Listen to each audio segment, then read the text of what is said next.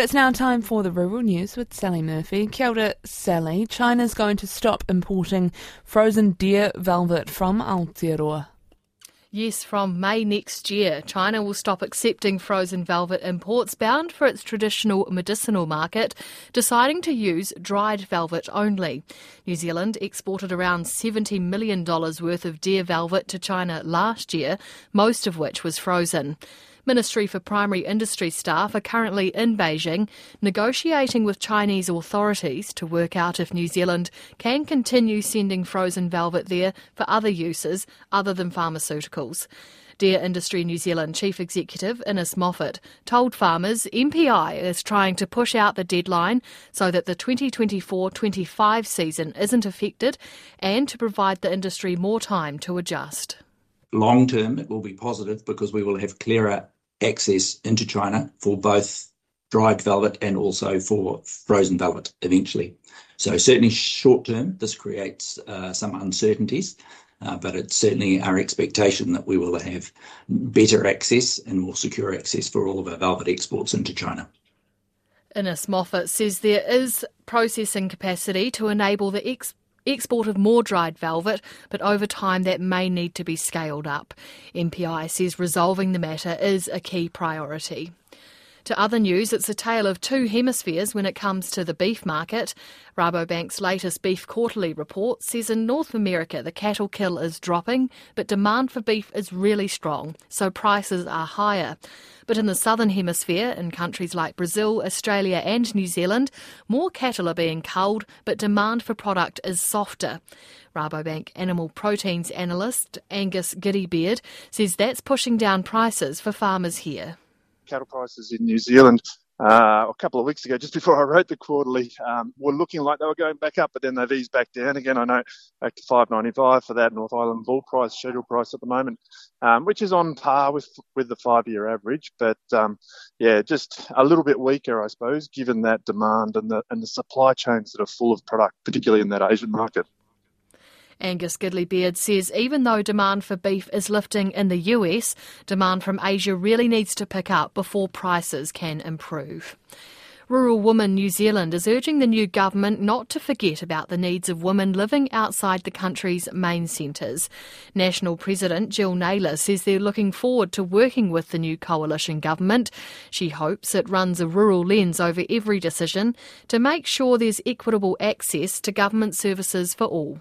It's wonderful to see so many rural-based MPs and the number of women, and we will just wait to see how it all pans out. We can only hope for a better perspective on all things rural as we go forward, because it's not where the main population lives. It can tend to get forgotten, but we are a very, very important part of New Zealand. That's Jill Naylor. Right, it's time to get the latest from the sale yards around the country with Suze Bremner from Agri HQ. Well, in the South Island, buyers have stepped out of the yards and onto farms for the annual lamb sales. Now, these really ramp up just after the Canterbury Show Week, and a lot of lambs have headed off on trucks from the farms in the last few weeks. So while prices were never going to match last year's levels, the results have been very positive, and the reports from stock agents are that these sales have actually exceeded expectations. So a few recent ones to mention are Eastvale Station in Amberley, where 3,300 lambs made $70 to $145, and at the Beautiful Valley sales, where most of the lambs sold for similar levels. And how's the store cattle market going? Well, that store cattle trading around the country, it has all been all go, and I'm really pleased to say that the markets have been ticking along well.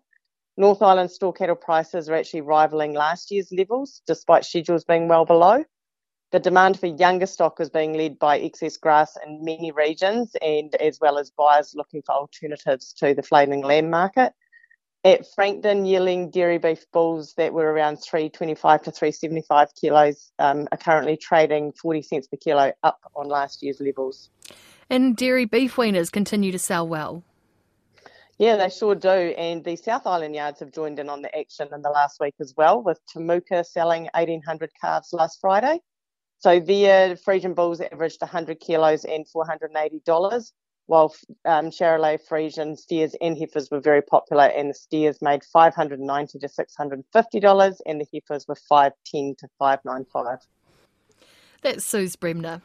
Alliance is rolling out new technology in its processing plants that helps hunt out the best cuts of meat. It's been trialling probes which use artificial intelligence to measure the intramuscular fat levels in lamb and marbling percentages in beef at its Timaru and Oamaru plants over the past 9 months, and it's now rolling them out across all 7 plants. Data will be given back to farmers so they can learn more about the quality of meat they're supplying and make improvements if needed. The world-leading tech was developed by Australian company MEQ. Its chief executive, Remo Carbone, explains how the probes work. It's like a handheld device. It has a screen on it to help the operator understand what they're doing, and it has a series of needles that come out of that. Inside those needles is fibre optic, and the fibre optic emits a light, and the meat and the fat and the collagen, all the traits, all the aspects of the biology of the carcass react to that light. They provide a light back to us, and we utilise that to have spectral data. That spectral data is a bit like, think of it like a digital fingerprint, and then we build an algorithm that's ground truth in lab data and other traits, other baselines, and then we provide that value instantaneously.